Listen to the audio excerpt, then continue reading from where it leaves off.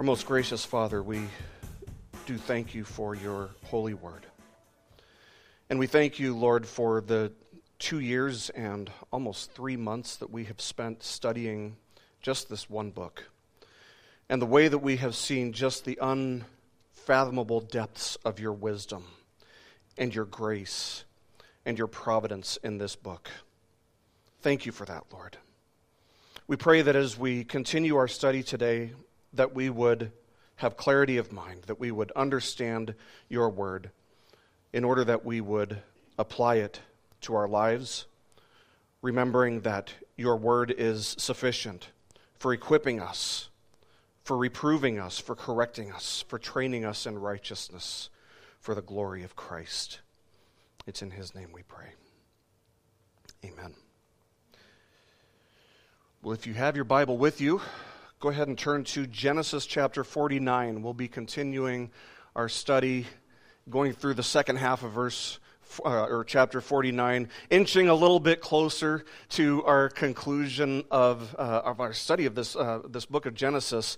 And I said at the beginning of the study, which was now 2 years and 2 months ago, that Genesis is a book about the grace of God.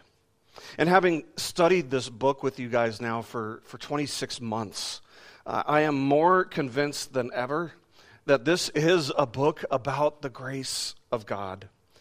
But for us to truly understand and for us to truly appreciate the beauty of the way this book ends, it's not a crash landing. It's coming down for a smooth descent.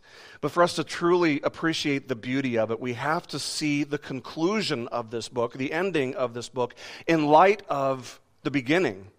And of course, in the beginning, God made everything, and everything that he made was good. Here's a pop quiz for you guys. We covered this at the beginning, for those of you who are here. What was it that made everything good? It was serving the purpose for which God created it.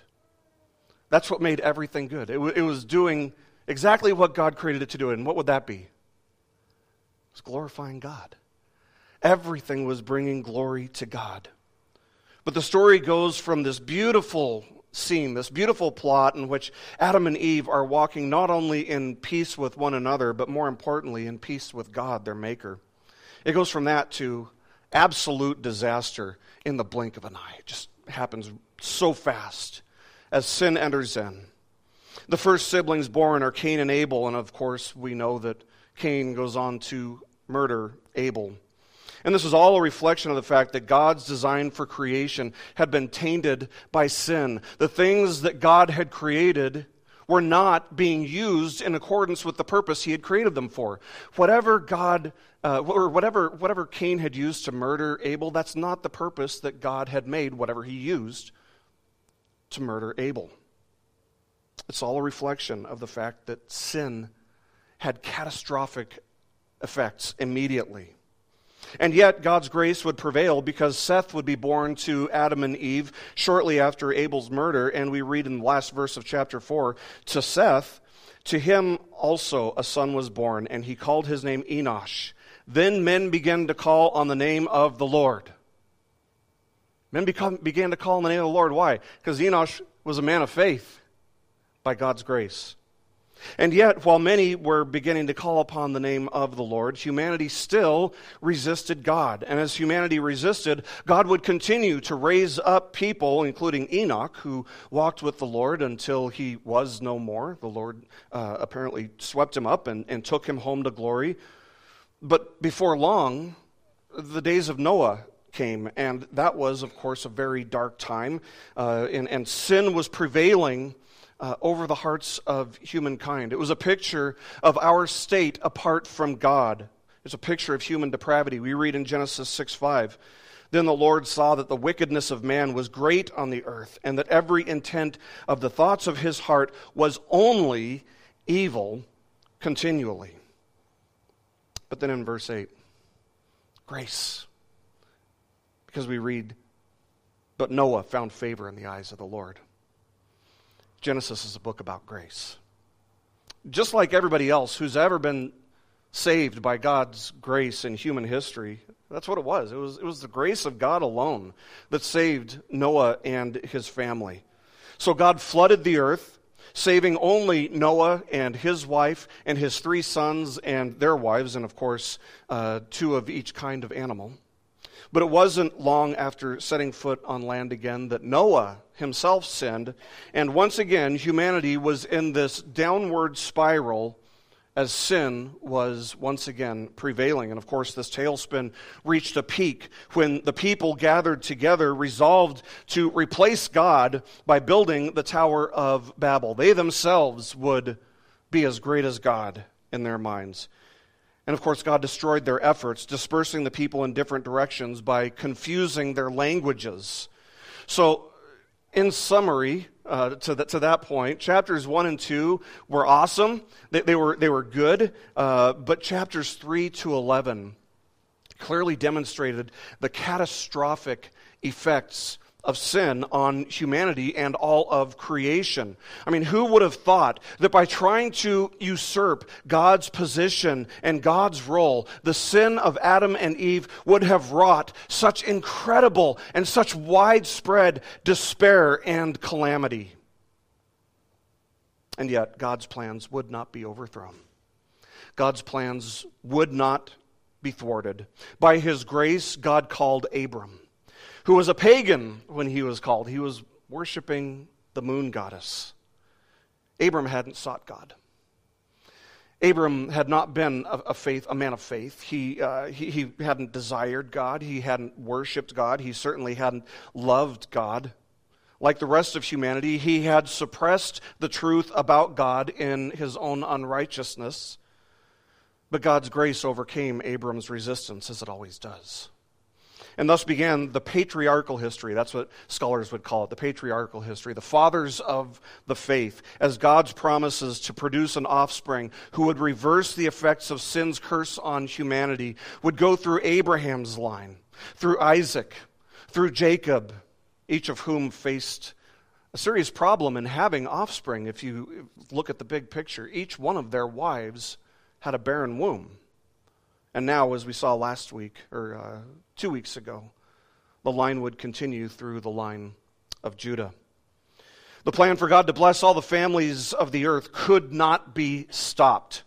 And God continually did it on His own terms. Not only in each of these cases was their wife barren, but in each of these cases, it was the younger son whom God chose rather than the older, in order to demonstrate His sovereignty and His wisdom. And that's what brings us to our passage today. Jacob is on his deathbed. He's speaking his final words to his sons, and he is confident about the future. Why? Because he trusts God. Because he's confident in God. Because he's a man of faith. He's confident in God's promises all being fulfilled. And so he's prophetically blessing each one of his sons one by one. And we saw that that's not only a reminder of God's sovereignty over history, but it also reminds us that sin has long-lasting consequences. As Reuben, for example, was disqualified from receiving his share of the inheritance because of a sin that he had committed with one of his father's concubines. But these are prophetic blessings that we're looking about. You know, anytime you're talking about prophecy, it's always something interesting. It's always kind of fun to study it. It's not bad to be interested in prophecy. I mean, the Bible is it's filled with prophecy, so it's not like it's a bad thing to be interested in it. And what I've noticed in my walk with the Lord is that some people take a stronger interest to prophecy than others. But what I've also found is that often flows from a desire to know and control the future. And so as we prepare to study a passage that is somewhat prophetic in nature, I want to caution us about wanting to know the future anytime we study prophecy, trying to figure out the future. Because I'm convinced that really the main purpose of prophecy, not the only purpose, but one of the main purposes of prophecy, is to prompt a sense of holy reverence within us, holy fear within us, a reverence that provokes us and motivates us to purify our hearts and minds and to live in light of the fact that God is sovereign over history, that He has an unthwartable plan over all of human history, which will culminate in things like the return of Christ and the final day of judgment and the ushering in of the new heavens and the new earth. So we understand, based on prophecy, that there are still many, many blessings for God's people to come. But that should do more than just inform our minds. It should be more than just information. It should motivate us toward transformation. It should change our whole perspective on life and give us an understanding that God is sovereign over all of history, and thus, even though God is sovereign, we also need to remember it doesn't nullify our responsibility to prepare ourselves for what is to come. And that's what the focus of this passage is. It's about the hope that we have because of God's purpose in blessing His people and fulfilling His purposes and His promises. Let me say it again. The point of this passage is that we have great hope because of God's purpose in blessing His people and fulfilling His purposes and His promises. So, having blessed his first four sons, spoken blessings over his first four sons, Judah, of course, was the last one that we looked at. He received the promise that the scepter would not depart from his line. It's a messianic promise. It's a promise that the Messiah's line, or the offspring, would continue through him. And so Jacob continues in our passage today to bless his sons. Now his words do get a little bit more brief and somewhat obscure between Judah and Joseph. And that's often how prophecy is. But the next son is Zebulun. So let's look at what Jacob says to him. Just verse 13. Chapter 49, verse 13. We read, Zebulun will dwell at the seashore, and he shall be a haven for ships, and his flank shall be toward Sidon. Now, first of all, we need to notice that Zebulun shouldn't have been next in order if he was going from oldest sons to youngest. He's not the fifth son of Jacob. Dan was the fifth son of Jacob. So why, we have to ask ourselves, why does Jacob skip to Zebulun? It's because Zebulun, who's actually chronologically the 10th son of Jacob, was another son of Leah, as had been the previous four. So this is how the sons are being arranged here. But what we're going to see as we look at each of these blessings in this final moment of Jacob's life is that there are really basically two general blessings being given to them that you can boil it all down to. Those two general blessings are power and prosperity, or power and or prosperity. So the tribe of Zebulun, actually, history tells us, the Bible tells us, that they did have a good and profitable location when they would eventually come back and take the promised land, even though the tribe had no ports of its own to the sea. It was actually the tribe of Asher that was positioned on the sea. But Zebulun was positioned between the Mediterranean and the Mediterranean Sea and the Sea of Galilee. And yet, while they were facing the sea, kind of on both sides, they were some distance, not a whole lot of distance, but they were some distance away from the sea itself. And so that creates a little bit of a problem for us in understanding this. And it forces us to ask and start seeking solutions for how to resolve this. Martin Luther recognized this difficulty, and he argued that we probably just don't know where the tribe of Zebulun was truly located, and that they probably weren't actually as far inland as we might suppose. And that's possible. But I think the answer is actually a lot simpler than that. It's simply that they were in a place where they could benefit from trade on either side, where ships would come in on either side, and it wouldn't be impossible for Zebulun to have trade with those ships. The phrase "will dwell at the seashore" can actually be translated "looking toward the sea." And that's exactly what the Bible tells us they did. They were facing the sea, but that's where they settled.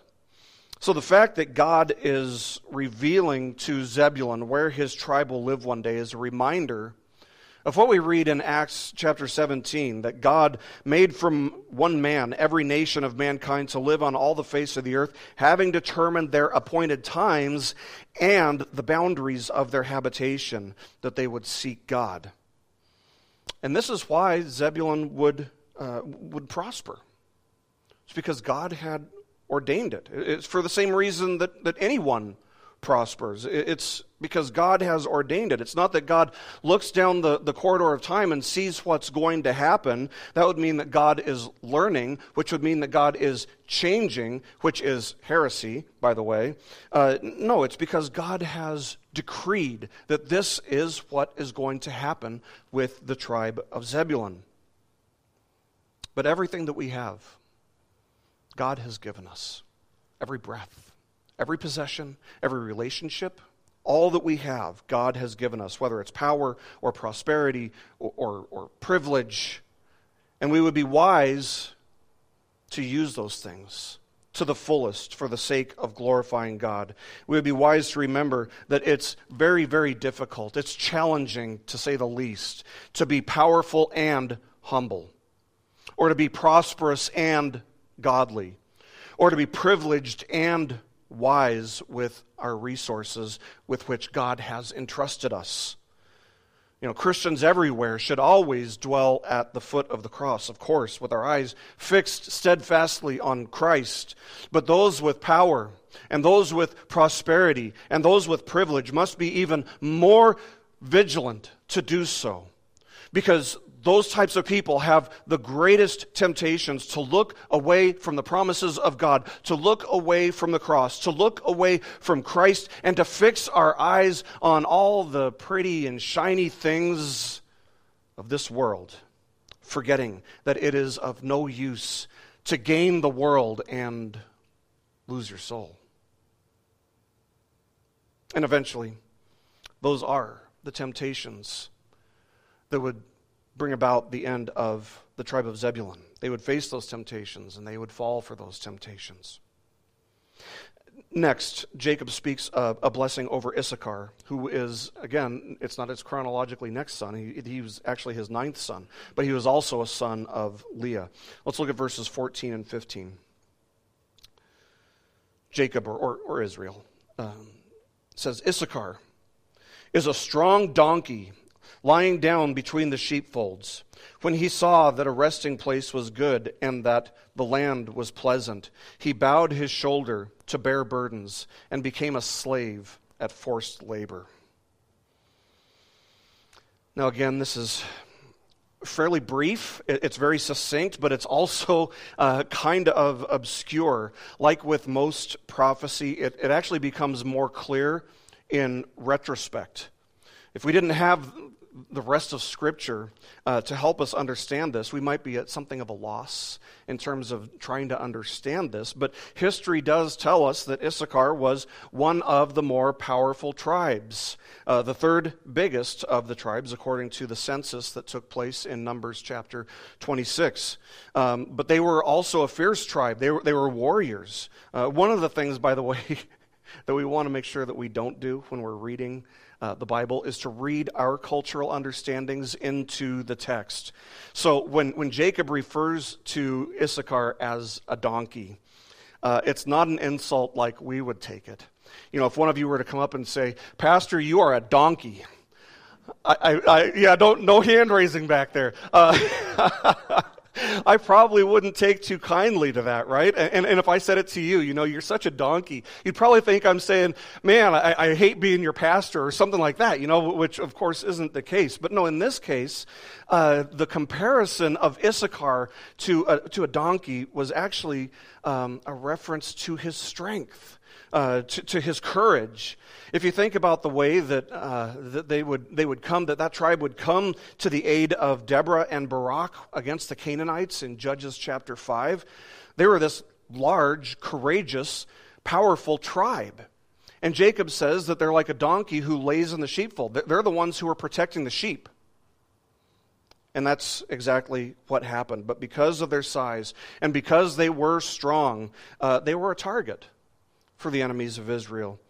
And it seems that they were, over time, less than vigilant about keeping their enemies at bay. One commentator writes this. He says, quote, Issachar was strong, but docile and lazy. He would enjoy the good land assigned him, but would not strive for it. Therefore, eventually he would be pressed into servitude and the mere bearing of burdens for his masters. In other words, they got to the point where they got sick of fighting for what was theirs. They got sick of fighting their enemies, and they started compromising. They traded their liberty for positions as serfs. If you're familiar with that historic term, they would be kind of in slavery, in a sense. Their complacency, their compromise, their lack of vigilance, their lack of ambition would cost them their freedom. So the question is, what do we learn from their legacy? Well, I'd say at the top of the list, we learn that the cost of spiritual complacency is great. We learn that the cost of spiritual compromise is not worth it, because the moment we put our guard down, we're doomed. You know, after 26 years now of walking with the Lord, one of the lessons I've learned is that the Lord brings comfort to those who are in distress, but at the same time, He also brings great distress to those who are in comfort. As Puritan author John Flavel wrote, he said, quote, "The keeping of the heart is a work that is never done till life is ended." And he'd go on to say, intermitting the watch over their own hearts, but for a few minutes, cost David and Peter many a sad day and night, end quote. If you think about the way that David and Peter took their guard down for 1 second, and suddenly they were ambushed, in a sense. All of a sudden, sin just swept up on them. But the truth is that, there is no intermission in the Christian journey. There are no sidelines to sit on. There are no timeouts for you to take. The second you stop guarding your heart and mind, you will learn the hard way that we are in a real spiritual battle against a real spiritual enemy, and that when you and I aren't focused on Christ, and when you and I take our eyes off of the cross for even 1 second, we are capable of falling into the worst and the most heinous and the most reprehensible of sins. Every single one of us is capable of doing the worst things. So the legacy of Issachar reminds us that we must guard our hearts and minds with vigilance. We must refuse to become complacent. We must refuse to compromise on spiritual matters. And this has to be a priority for us, because if it's not a priority for us, it's a meaningless commitment. Remember, God's sovereignty doesn't nullify our responsibility to pursue things like godly virtue, Christ-likeness, and perseverance in Christ. Let's continue looking at what Israel says to Dan. Verses 16 to 18. He says, "Dan shall judge his people as one of the tribes of Israel. Dan shall be a serpent in the way, a horned snake in the path, that bites the horse's heels, so that his rider falls backward. For your salvation I wait, O Lord." Now let me remind you again that we don't want to take our cultural understandings and read them into the text. Similar to calling me a donkey, if you called me a serpent or a horned snake, I probably wouldn't take too kindly for it. That kind of seems like fighting words to me. But because in our culture, it's like saying, "Hey, you're a traitor," or "Hey, you can't be trusted," or "You're deceiving," right? That's what it means in our culture. But what Jacob is saying here is that the tribe of Dan would actually excel at stealth when they were in battle. Samson was from the tribe of Dan, if you remember. And a lot of medieval Jewish commentators believed that Samson was the ultimate fulfillment of this prophecy. And there may be a degree of validity to that, since the prophecy is that Dan would judge his people. And what was Samson? He was a judge, right? And yet, the tribe of Dan, they were the ones who were the first of the tribes to start worshiping idols. Some believe that's why Dan isn't included in the tribes when you get to Revelation chapter 7, because they apostatized. They walked away from the faith. They worshipped false gods. And we can't be certain. What we learn from the legacy of the tribe of Dan, either way, is that we must not compromise our worship with idolatry. Because truly anything, absolutely anything other than God can become an idol for us. Success can become an idol, right? You can want that more than you want God. Prosperity can become an idol. Entertainment can become an idol. Your spouse can be an idol. Your kids can be an idol. Entertainment, football, the Seahawks can be an idol, right?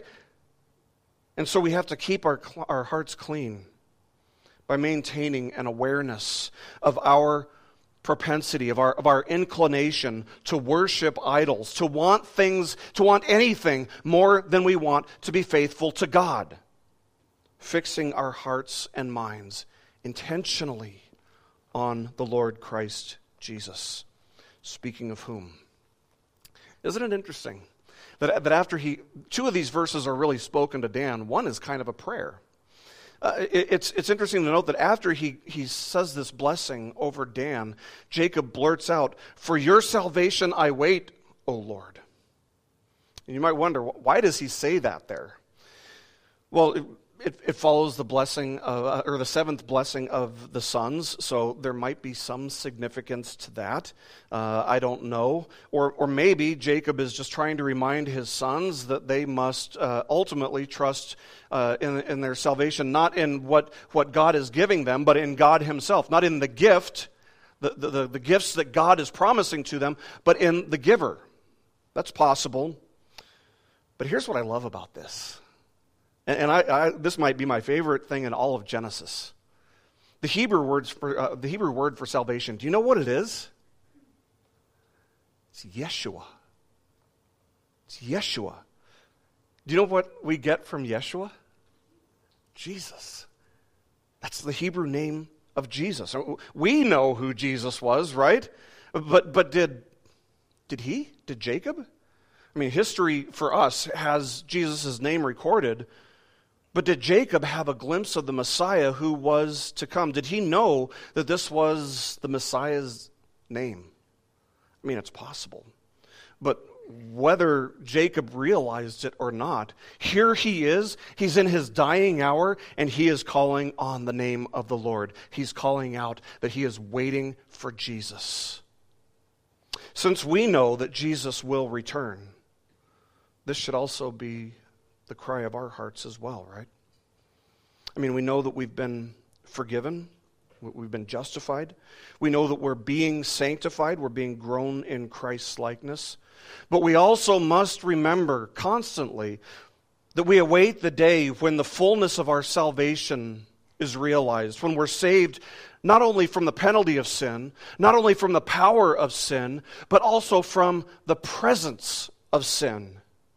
And when we see the way that sin is just so rampant, when we look around at the world and see how destructive the effects of sin are, don't our hearts also cry out, "We wait for you, Lord Jesus. Come, Lord Jesus." Maranatha, right? I'm convinced that Jacob knows that this is it. He knows that he's in the final stretch. He's coming down to the last stretch of the race. His time is about to come. And that would explain why Jacob quickly returns to blessing his sons. And not only does he quickly return to blessing his sons, but he fires off 3 rapid blessings in quick succession to Gad, Asher, and Naphtali. So let's look at verses 19 to 21. Jacob says, "As for Gad, raiders shall raid him, but he will raid at their heels. As for Asher, his food shall be rich, and he will yield royal dainties. Naphtali is a doe let loose. He gives beautiful words." Now, while these blessings are very brief and obscure, they nevertheless are overflowing with a sense of hope in what is to come. You know, just like the other tribes, these men would have tribes that would prosper and have power, not because of themselves, but because it is a gift from God. God would be with them. God would bless them. God would be the one to prosper them, protect them, and provide for them. And I find it interesting that Jacob says of Naphtali, he gives beautiful words, because that's not a statement of power or prosperity, is it? What does it mean? Does it mean that you're going to have a tribe of poets? I don't know exactly what it would have meant in Naphtali's mind. It's hard to know what it means, but we do see a very, very significant reference to the region of the tribe of Naphtali in the New Testament. Listen to this. We read this in Matthew chapter 4, verses 12 to 17. Matthew says, "Now when Jesus heard that John the Baptist, that is, had been taken into custody, he withdrew into Galilee, and leaving Nazareth, he came and settled in Capernaum, which is by the sea in the region of Zebulun and Naphtali.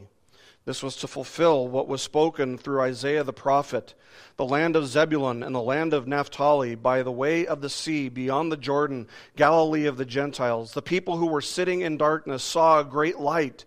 And those who were sitting in the land and the shadow of death, upon them a light dawned." From that time, Jesus began to preach and say, "Repent, for the kingdom of heaven is at hand." So is it possible that this is what Jacob was referring to? Again, we can't be certain because it's kind of an obscure, kind of vague prophecy. But what we can be certain of is that the gospel was preached in the region of Naphtali. In fact, it seems to have started being preached in the region of Naphtali when Jesus began his earthly ministry. And there are no words more beautiful than the gospel. There are no words that are more beautiful than the words which bring good news of reconciliation, of peace with God through faith in the Lord Jesus Christ. So getting back to the blessing of the sons of Jacob here, we shouldn't be too surprised that Joseph's blessing is the longest out of all of them. Maybe that's why he went through those three in such rapid succession, because he couldn't wait to bless Joseph. We can't be sure, but he does bless Joseph in several verses. Let's look at verses 22 to 26. He says, "Joseph is a fruitful bow by a spring. Its branches run over a wall. The archers bitterly attacked him and shot at him and harassed him, but his bow remained firm and his arms were agile.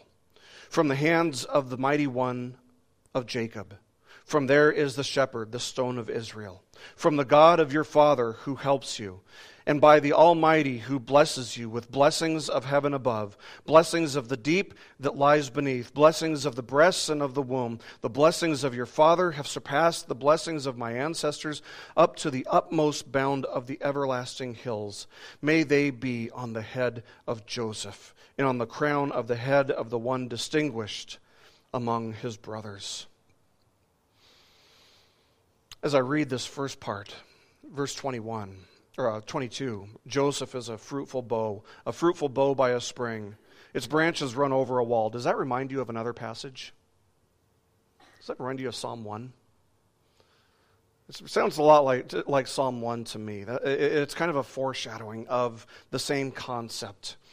But we should remember that just before all of the other sons were called to Jacob's bedside as he's dying, Jacob called for Joseph to bring his oldest two sons, Manasseh and Ephraim, to his side, and he adopted them as his own, and he blessed them before he blessed the other brothers. And let us recall that Jacob had crossed his hands, and once again the blessing went to the younger of the two brothers. It went to Ephraim instead of Manasseh. But the name Ephraim, remember, Ephraim gets the biggest blessing, because he was given the blessing first. It means fruitful. And so we should see that there's a little bit of a play on words here when Jacob says that Joseph is a fruitful bow. And the metaphor is of a tree planted by a spring with branches that run over the wall. It's the kind of tree that would bless everyone who walks by, not because of the tree itself, but because it's planted by a stream that gives it life, that causes it to grow so abundantly that it is just going all over the place, over walls. I remember when I was growing up in Las Vegas, there was a house by the field where we used to play and practice soccer that just had this beautiful, lush pomegranate tree that hung over the wall, and sometimes in the fall we'd be able to walk by it and pick pomegranates from it after playing soccer, and they were absolutely delicious. And the owners didn't seem to mind, because that tree, the part that hung over the wall, would be barren within a couple weeks. And they never cut it back or anything like that. In fact, they never chased anybody away or anything like that. But this was the kind of person that Joseph was. He was always eager to graciously bless others. Jacob says this. He says, the archers bitterly attacked him and shot at him and harassed him. It reminds us that people who like to generously bless others will often be the target of harsh criticism and attacks. If you think about the way that Potiphar's wife slandered Joseph when he was completely innocent, but it didn't make him jaded. It would cost him years in prison. But it didn't make him jaded. He defended himself the best that he could, but he trusted God with the results. He trusted God with what happened. Jacob likens him, therefore, to an archer who pulls back on the bow. And listen, if you pull back on a bow and people are throwing stuff at you, you're going to lose your composure. You're going to lose your focus. But not Jacob. He didn't flinch when he faced harsh accusations. He didn't let up. He didn't miss. He remained focused on God's unswerving faithfulness. But here's what Jacob understood. He understood that this virtue, this courage, this strength, this composure, this grace, this generosity that Joseph had, that it all came from the hand of God, whom Jacob refers to here as the mighty one of Jacob. He understood that this God who fortified and strengthened Joseph with faith and with virtue was like a shepherd, that he was the good shepherd. This God was the God of Joseph's father, who of course was Jacob himself. From the vision of Jacob's ladder to the wrestling match that lasted all night long, to the provision of Joseph being sold into slavery and exalted down in Egypt as the second in command over all of the nation, he recognized that this was all because of the God of Israel. And this is the God of Joseph, the God who blessed Joseph, the God who made Joseph what he was, who equipped him with virtue and faith. And finally, Jacob, or Israel, refers to God as El Shaddai. And that's a title that's used somewhat sparingly in Genesis, but every time it's used, it carries an enormous amount of significance. It means God Almighty. It's the name which reminds us that when it comes to God, absolutely nothing is impossible. That God is all-powerful. That God is all-wise. That God can do whatever God chooses to do. Nothing is impossible for him. That's what the name El Shaddai, or God Almighty, implies. And so if you look through this blessing that he gives to Joseph, it's in rapid succession that Jacob refers to God as the mighty one of Jacob, the shepherd, the stone, the God of your father, and God Almighty. It's kind of like the finale of a fireworks display. It starts out kind of slow, shooting up one here and there, but by the time you get to the end, it's just boom, boom, boom, boom, boom, one after another. He's just firing off one description of God after another. He's describing the strength of God, the power of God, the tenderness of God, the care, the stability, the love, the grace of God. And throughout his life, Israel had seen and Israel had experienced God in every single one of these roles in a very personal way. And for those who are in Christ Jesus, by grace alone, through faith alone, in Christ alone, God is all of these things to us as well. He's capable of sustaining us. He's capable of growing us, of nurturing us, of protecting us, of providing for us, of blessing us in ways that we would never even imagine to ask. And in fact, the Holy Spirit tells us through Paul's pen to the Ephesians that God has blessed us with every spiritual blessing in the heavenly places in Christ. Let me say that again. He has blessed us with every spiritual blessing in the heavenly places in Christ, just as He chose us in Him before the foundation of the world, that we would be holy and blameless before Him. And that's a promise. That's a promise. Isn't that a wonderful promise? Don't you love that? You ever consider how enormous that promise is? It's so succinct, but it's so enormous. But of course, the ultimate fulfillment of this promise goes beyond just our time here on earth, which, by the way, Jacob is running out of. No, God's plan, if you are in Christ, God's plan is not just to bless you in this life. God's plan is to bless you for all of eternity if you're in Christ. Now, Jacob has only two things left to say. A blessing upon Benjamin, who of course was the son who was born as Rachel died, and then a final charge to his sons. Let's look at these words in verses 27 to 33. We read, Benjamin is a ravenous wolf. In the morning he devours the prey, and in the evening he divides the spoil. All these are the 12 tribes of Israel, and this is what their father said to them when he blessed them. He blessed them every one with the blessing appropriate to him. Then he charged them and said to them, I am about to be gathered to my people. Bury me with my fathers in the cave that is in the field of Ephron the Hittite, in the cave that is in the field of Machpelah, which is before Mamre, in the land of Canaan, which Abraham bought along with the field from Ephron the Hittite for a burial site. There they buried Abraham and his wife Sarah. There they buried Isaac and his wife Rebekah. And there I buried Leah. The field and the cave that is in it purchased from the sons of Heth. When Jacob finished charging his sons, he drew his feet into the bed and breathed his last, and was gathered to his people. And so with the blessing of his sons complete, Jacob's attention is now just focused on only one thing. He's not double-minded. He is single-minded. His mind is on one thing, and that is being buried in the promised land. Because he knew, he didn't just think, he knew that God would be faithful to what God had promised. He knew that while they may not have had physical possession of the land at the time, they would. God would ensure that they eventually would, because God is faithful. And Jacob knew that.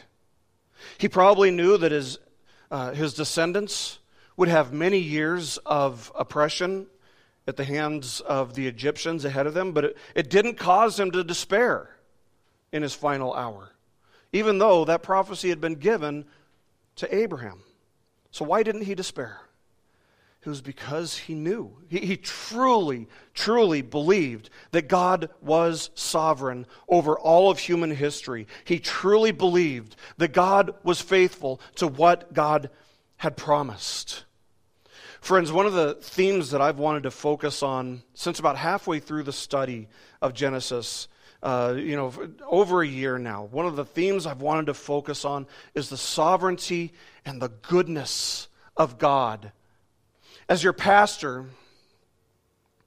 I know that every single one of you, no exceptions, every single one of you will encounter various trials. And I know that some of you are going through trials right now. I know that some of you have gone through trials as we've been going through this study. Maybe your marriage has been tested. Maybe your health is decreasing and you know that your time on earth, again, it's not coming in for a crash landing or anything, but your time on earth is making its descent, its final descent. Maybe your children aren't growing up with the devotion to the Lord that you had tried to instill in them.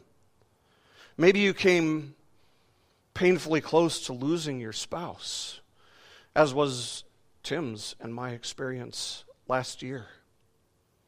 Or maybe something crazier than that. Maybe one of your kids goes and steals a plane and crashes. They're a Christian family. They're a Christian family. And the list of trials and difficulties goes on and on and on.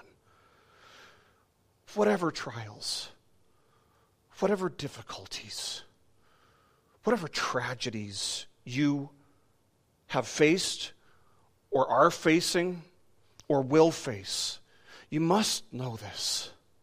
A hurting or fearful heart needs to stand on the solid rock of God's promises in Christ Jesus. Whatever has come your way, whatever is coming your way, know, don't just think, know that God is sovereign over every circumstance in your life. And not only is He sovereign, but He is good. And His promise is therefore to use every single thing you encounter, every circumstance, every single circumstance, every second of your life as a Christian for your good, to grow you in the likeness of Christ. Death has no sting for you if you are in Christ, because to live is Christ and to die is gain, right? Listen, you might have faced a situation, or maybe eventually you will face a situation that will cause your heart to fear or cause your heart to hurt. And you might have thought that God should never have let that happen to you. That's a temptation that we face when things go wrong, when things don't go according to plan, when things don't happen the way we want them to happen, right? But here's what you must know. Here's the truth.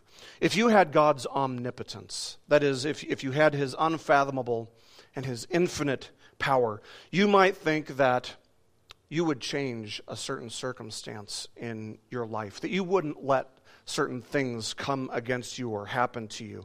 But here's what you must know.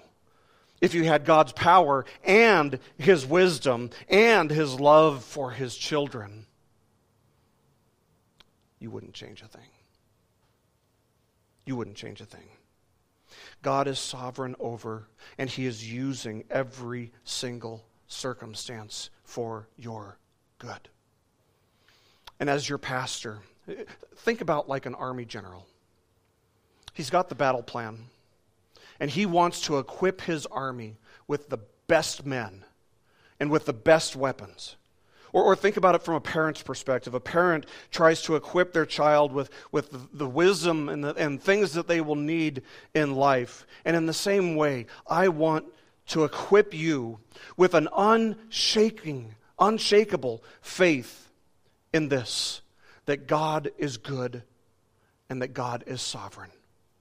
And that even the most difficult things you will face, God is in control. God is sovereign. If you will learn to cling to these two things, God's sovereignty and His goodness, it will be like an anchor to your heart and soul when the fiercest storms of life send waves slamming into you that would move you otherwise. If you are in Christ, all of His promises, every spiritual blessing in the heavenly places, it is all yours. It is yours. And we haven't even begun to get even the slightest taste of what it will be like in eternity to be blessed forever in Christ. Listen, if there's anything that's more dangerous than talking about death and heaven too much, it's talking about it too little. The day is coming when your time on earth will expire, and not a single one of us knows when that'll be. And it happened to Jacob. It's going to happen to us. So the question is, how will you stand before him? As someone who lived for all the things of this world and lost it all? As someone who gained the world and lost their soul? Or as someone who stored up heavenly treasure by living for the glory of God, by believing in Christ and submitting your will to his?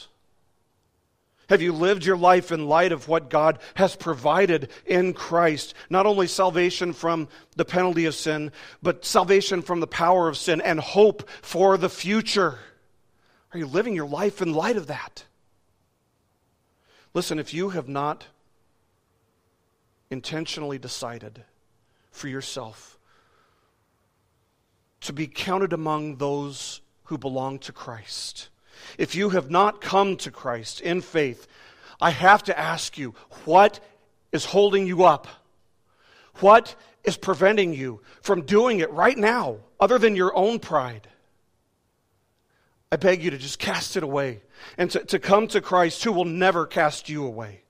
If you hear his voice, take up your cross, deny yourself, and follow him. The cost of doing that is great, yes, but the cost of refusing to do it is greater. So Genesis has one chapter to go. And it is a book about grace.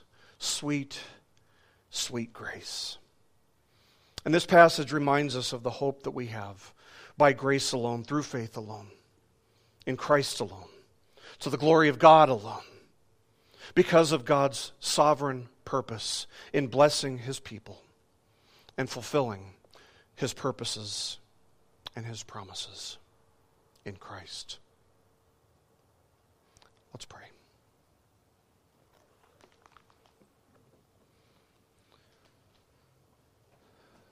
Most gracious Father, thank you for your word. Thank you for the way that it turns our minds away from all the things of this world that distract us, all the things of this world that our hearts chase after in futility. Thank you for turning our hearts and minds to eternal matters. And we thank you for the great faith that Jacob had by the end of his life, and the great hope that it gives us for ourselves. Sometimes our faith is so weak, Father, but we see a picture of how faithful you are even when our faith is weak, and how strong you can make us by your grace. So we pray, O Lord, that you would give us the strength and the wisdom and the conviction to live our lives in light of eternity, to live our lives in light of the fact that Christ is coming back as you have promised, in light of the fact that he will judge the living and the dead, in light of the fact that he will separate the sheep and the goats. And we long to be counted among the sheep. We long to be counted among the redeemed and to enter into your eternal presence and to worship you forever. So teach us, O Lord, to walk faithfully, to live faithfully, to be intentional about keeping our eyes on Christ in order that he would be glorified in us. In his name we pray. Amen. This message has been brought to you by BibleStudyPodcasts.org. We are a listener-supported ministry. If this is your first time listening to us, we thank you so much for joining us, and we ask nothing further from you. But if this is a ministry that you rely on for regular spiritual teaching, we do depend on your financial support to keep us going and growing. If you'd like to make a donation to BibleStudyPodcasts.org to keep us going and reaching thousands of people around the world, you can go to our website, BibleStudyPodcasts.org, and you can make a donation on the right-hand side by clicking on the support box. Again, we do rely on your support, and we thank you so much for your financial participation in this ministry, which enables us to continue in our mission of teaching timeless truths in these truthless times. God bless you. Thank you so much for listening today, and keep growing closer to Jesus. Take me